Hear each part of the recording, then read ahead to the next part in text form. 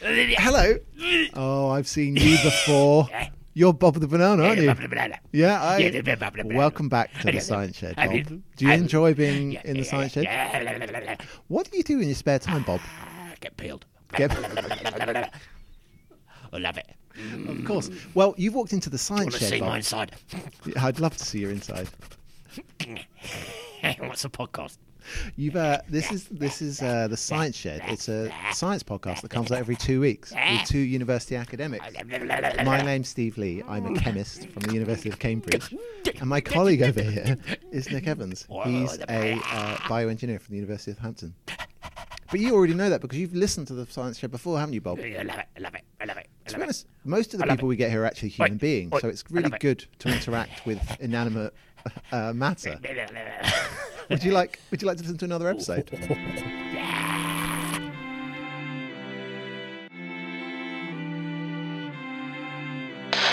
Science Shed! We're in the Science Shed!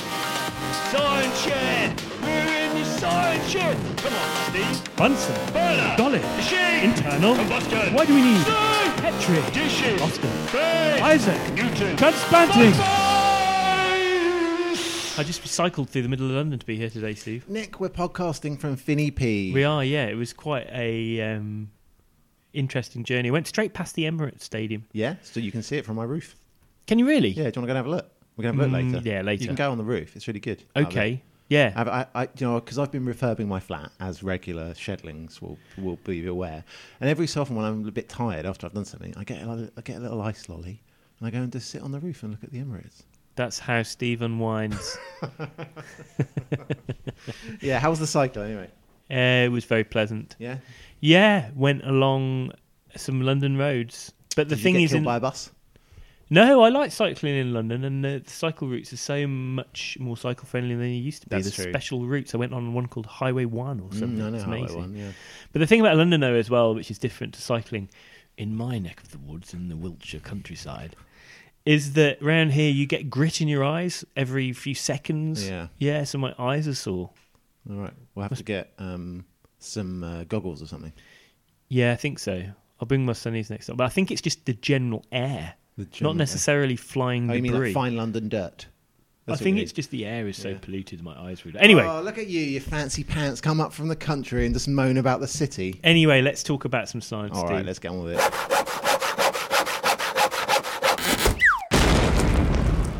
Nick, Stephen. what do you know about virtual reality?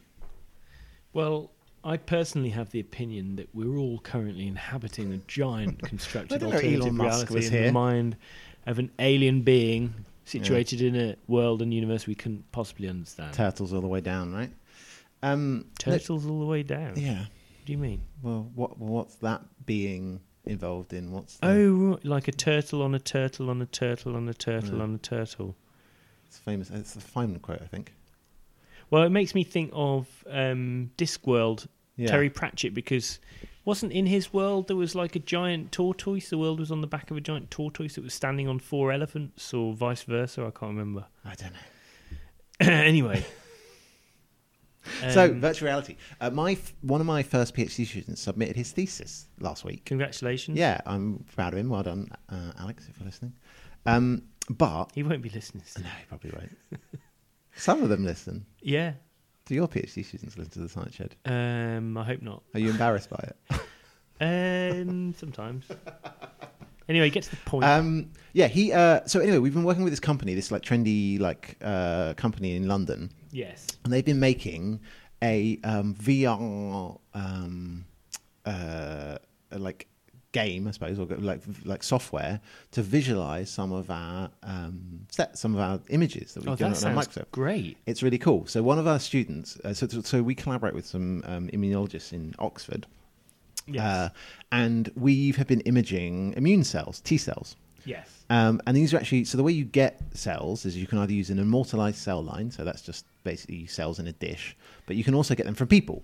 A cell that lives forever. A cell that lives forever, yeah. Or Usually cancer cells. yeah. But so what we did in this case, we got some primary T cells, which were donated from our collaborators. So you just isolate them from blood, right? So they're just a type of white blood cell that you get from people. So you donate Isolated a bit white of blood, cell. and then they isolate the white blood cells from those, and then they sent those to Cambridge, and then we imaged them in our microscopes, and then we put that into VR, and then we invited this person who shall remain nameless from our collaborators to come down, and she stood in VR inside her own T cell. Oh, cool! Isn't that cool? Yeah, it's Do you want to see the cool. image? Yeah, go on. I'm going to show Nick the I image. want the headset though. I don't want to just look at it. Well, this is what I've got at the moment. This is some of the data we took of the T cell, and yes, you can kind of and this is part of my student's thesis. This is part of the digital appendix of one of the things they're doing. So I'm just looking at this. It's like a big, very granular shape. It looks like a dome on a black plane, and it's kind of flattened at the bottom. It's almost like if you threw like a piece of goo at a wall and it splattered, or a tomato. It's like a tomato in the process of being splattered against a huge expanse of black nothing. But it's 10,000 times smaller than a tomato. Yeah, small. But yeah, so like we and this hopefully we're going to give this away. This is going to be freely available, this software, so other people can put their data into VR. But there's just something quite amazing, and actually in the VR you can move around and drag it about and have a look at all the stuff inside your cells. That's cool. But it was cool for actually her. Can you do a video as well? What do you Have mean? a video of it, like a real-time video. Yeah, exactly. And yeah, so this is just a rendering of it, but you can use it to see it's to get people to stand inside their own cells. Isn't that cool? Amazing.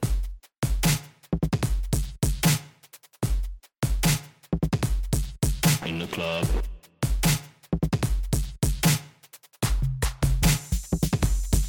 In the club.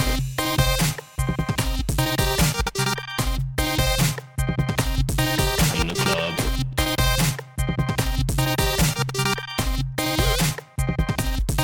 In the club.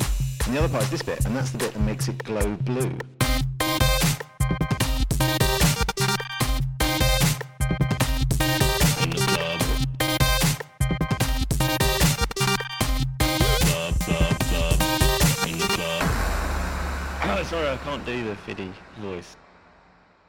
Nick. Steve, I don't know whether this is a new feature or whether this is just a thing I'm going to ask. It's going to be a now. one-off, right? Okay. What do you reckon your favourite film scientists? Oh, that's great. Well, Venkman's got to be up there.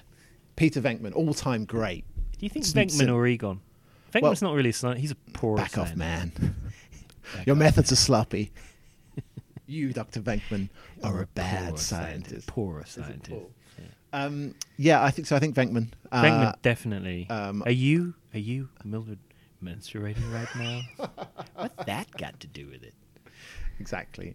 I think obviously Dr. M.L. Brown. Oh, he's because, yeah. because he was a student was of top of all my science. list. Do you know what, when people, like my lab does a little bit of, we're on the border of a couple of different disciplines, So when people ask me, I say, what do you do? I say I'm a scientist.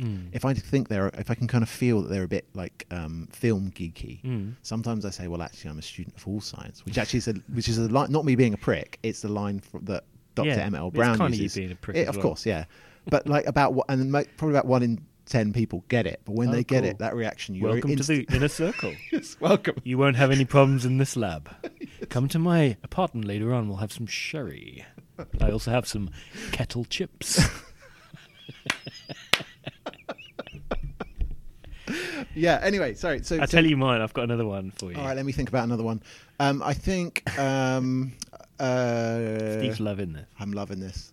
Well, I had Ghostbusters. all how of them. about? I mean, maybe Bishop. He was a scientist from Alien. Oh, you know what? I had Ash. Ash. Okay. Well, Ash same. is So better Ash than is great. Yeah. Ash.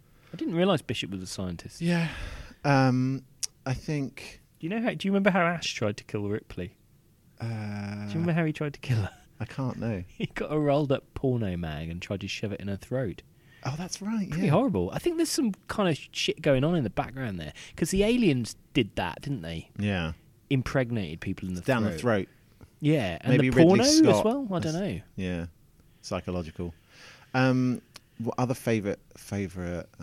Well, so there are, because you have to break this down a bit, don't you? There's a shed load of Aha. film scientists. I would think. Can we have TV scientists as well? No, So you but can't have- why don't you say it anyway? You can't have Samuel L. Beckett. He had 7 No, PhDs. Oh dear, but he was.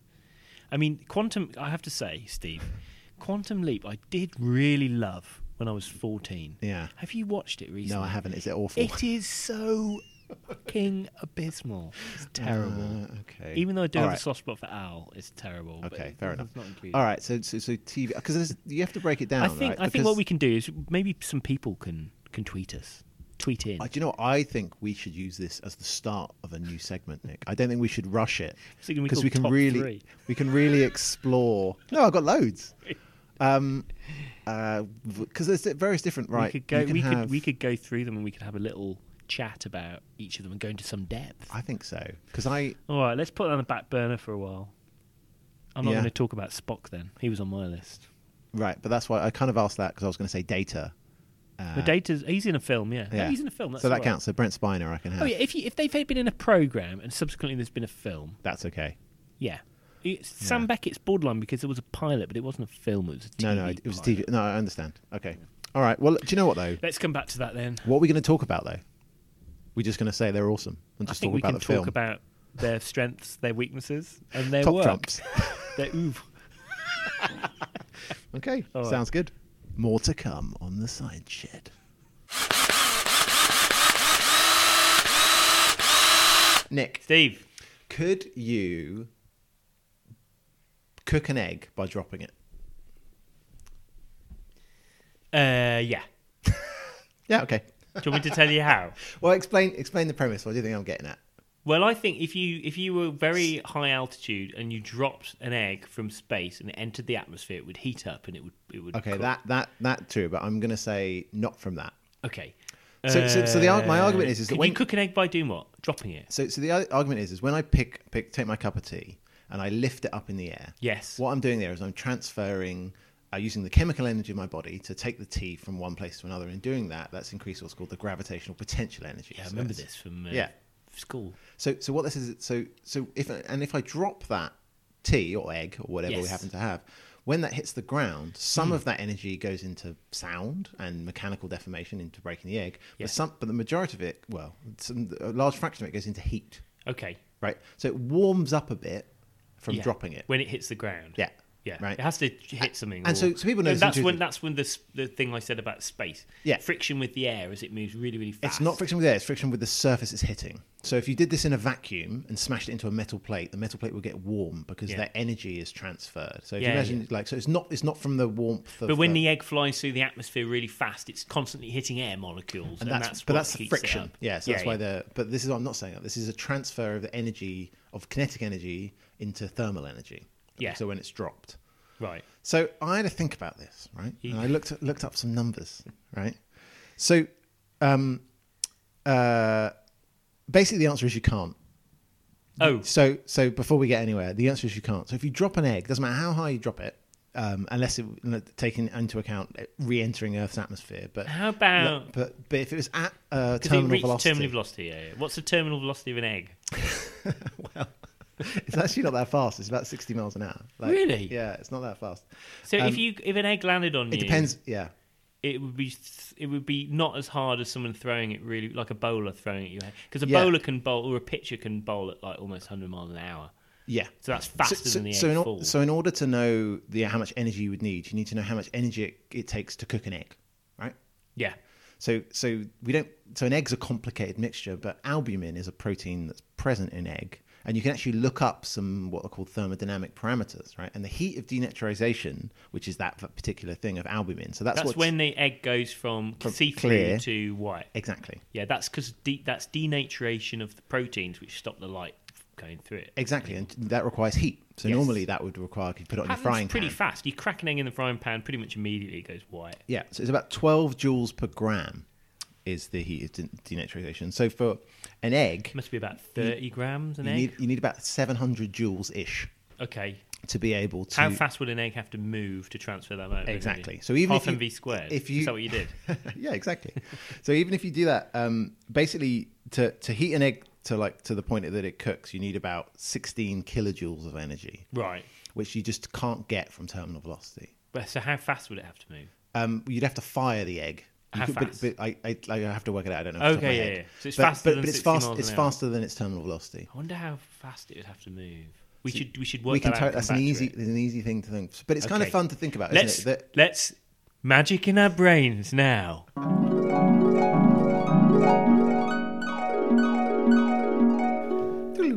Okay, we worked it out. What is it? It's over 500 miles an hour. You'd have Well, to that's fire not an that egg. fast. It's like how fast a jet moves. Yeah, so if you threw up an egg and a plane flew into it, it would cook the egg. It would go white when it hit the nose of Yeah, the plane. exactly. Bloody hell. Well, there you go. Yeah. Okay. Well, that's interesting. So there's a novel you can. Next time I'm in a restaurant and they ask me how I want my egg prepared, it'll be boiled, poached, fried, scrambled, and jet plane Well, it's an interesting thing, isn't it? So, like, there are other ways things you have in, like, I don't know, if you put an egg in a blender, could you cook it just from the spinning of the blade? got a in the blender? I don't. No. Well, All right. anyway, No, I don't think you could. there you go. Eggs into aeroplanes.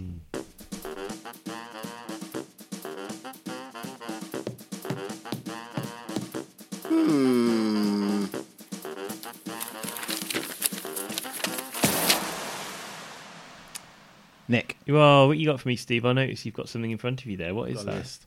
Do you know what? So last week, just wanted to so before we get into the science, I just wanted to talk about something a bit kind of topical because I thought it might have something interesting to Is say about it Donald Trump? No. Well, in a way. Is it fire regulations? In a way. Is it relating to? I don't know. Okay. So today, last week was the 48th anniversary of Apollo 11. 48. Is that 48. notable? No, but it's topical.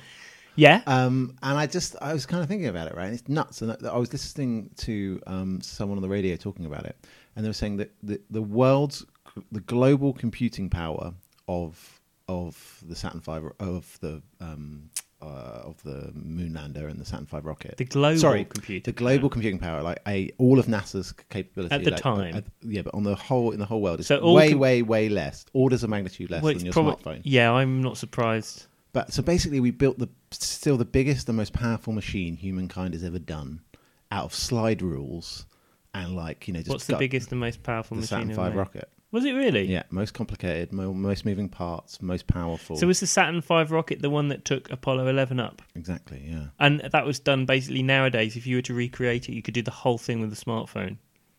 Oh, well, the entire, easily. You could control Yeah, everything trivial. with a smartphone. Yeah. But they weren't. I think part of it was that they weren't so reliant on computers. That's it was true. more Isn't mechanical. it just amazing that we did that? I think nearly 50 years ago, we had the technology to do that. It just seems nuts to me that it would even be possible. It's quite comforting to me that you can do stuff like that really without computers or with minimal processing power, because it just means that you can build mechanical things which will behave in a way that you will expect without having to have this massive brain behind exactly. it. There's other examples. So the Cassini probe, which is going to crash into Saturn in the next couple of weeks or months, I think. I thought everything's bloody crashing into planets all the Yeah, bloody time. but What's going on?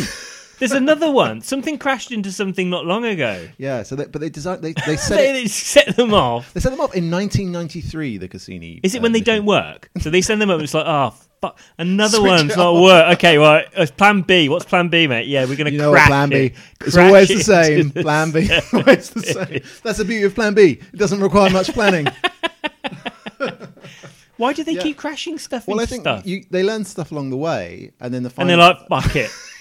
Way! It's like at the end, it's like the kid takes over and it's like, can we crack it? Can we crack it? Exactly, yeah. But think about even that, right? So imagine the computation power we had in 1993, obviously much less than today. But they still had, thought about the mathematics enough that you can, if you set something off today and it was going to crash in 20 years' time. Yeah. Think of how delicate those. Well, they did that with the bloody the Voyager missions. I mean, That's they true. were. I mean, the Apollo 11 was a much more. I mean, that had to be much more accurate. Well, Yeah. I don't know, because they had to. I don't think it happened, Steve.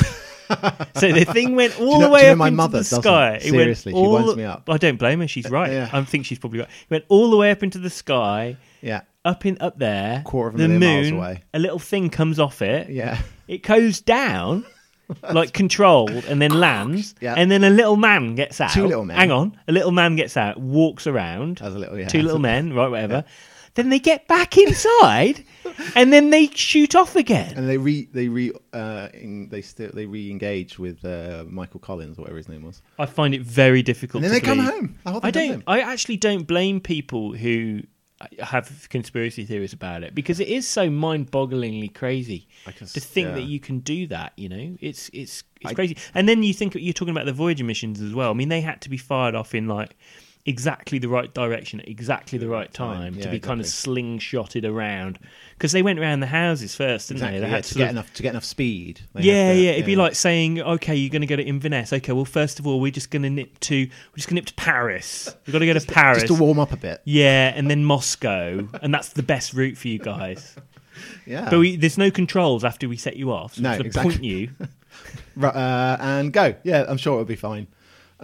Yeah, but I suppose that the final point in Voyager was a little bit less defined. It doesn't matter. It was, they know roughly where they're going, and then it was just going off and out of the solar system. Whereas here, that's a bit different in say, the Cassini mission or in Apollo, where they're actually trying to rendezvous with a specific point, i.e. the moon or whatever. Yeah. I just think it's amazing. I just feel like it's the last time we reached for something we didn't deserve. Is there any are we just talking like two morons in a pub here? I mean, is there any more scientific insight than... No, that was just it. Just morons in a pub. Amazing. I just think it's amazing. That's amazing.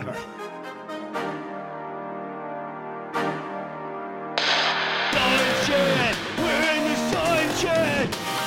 Science shed! We're in the science shed! Come on, Steve! Bunsen. Burner! Dolly. Machine! Internal. Combustion! Why do we need Steam! Petri? Dishes! Austin. Space! Isaac. Newton! Transplanting. Science! Nick, the podcast is over. Oh, that's a shame. Did you enjoy this one? I did. What was your favourite bit? The bit about the thing that we talked about earlier on was quite it's interesting. good. Yeah, very specific. Did you know that Bigfoot was alive and well in Devon? I didn't know that, no. Yeah, I was reading in a local newspaper the other day that someone on a train is 100% sure they saw Bigfoot. Why is it that sightings of UFOs and paranormal things and Bigfoot has not gone up, given the fact that everyone carries around them a high definition camera? I think that is pretty conclusive proof for the non-existence. Because you could probability of any of these monsters. Yeah, I thought the same about ghosts. You remember you used to see strange little. Oh, I caught this in my camera, a UFO. Oh yeah. It's all gone now. See 'em. Yeah, now cameras are awesome. There's no such thing as all of these things, you idiots! You've heard it here first on the Science Shed. There are no such thing as ghosts. Anyway, well, there aren't. Anyway, there definitely aren't. 100% sure. Bigfoot. Yeah. That's it. Yeah. Yeah. Well, do you think Someone said it was just a member of the Devon public. Well, like you see him down the pub in the fish and chip That's shop. what they look like. In Oh, look, there's Bigfoot. All right, morning. Yeah, what, Gary? Don't mind him. He's fine. I did see a man the other day on the university campus, and he was possibly the hairiest man I've ever seen. Hairiest man you've ever seen. Because hairier than Robin Williams. He was pretty hairy. It was. I tell you what. I was following someone out of the what's called the senior common room, which is where people eat their dinner. Lunch. Staff. Right. And there was a chap in front of me, and he looked, to all intents and purposes, normal. And I was drawn to his arms. He was wearing shirt sleeves. Yeah. And his arms had hair. The hairs must have been several centimetres long and matted into sort of like dreads, whirls and threads and mats all over his arms, all the way down to his wrists. And I just thought it was incredible. I hadn't seen anyone that hairy before. Well, I feel bad for calling someone out on their physical attributes, but there must be. It must be an interesting scientific question. I'm sure we can look into the science of hairiness, but we cannot today. No, because today we're at the end the of the podcast is over. Yeah, that was great, Steve. It's nice to be here. So we encourage you, listeners, you lovely listeners. It's always nice to have you with us. Please do get in touch. You can tweet us on @TheScienceShed. You can tweet me. I'm @SteveTheChemist. And I'm @TheEvansLab. And actually, the best thing you can do is, if you like the Science Shed, is share it on social media for us. So we'll post it with a stupid teaser or something. If you could just retweet it, we'd be forever grateful. Do that, and please come and join us again for next time for more Science Shed. See you later. Bye. Bye.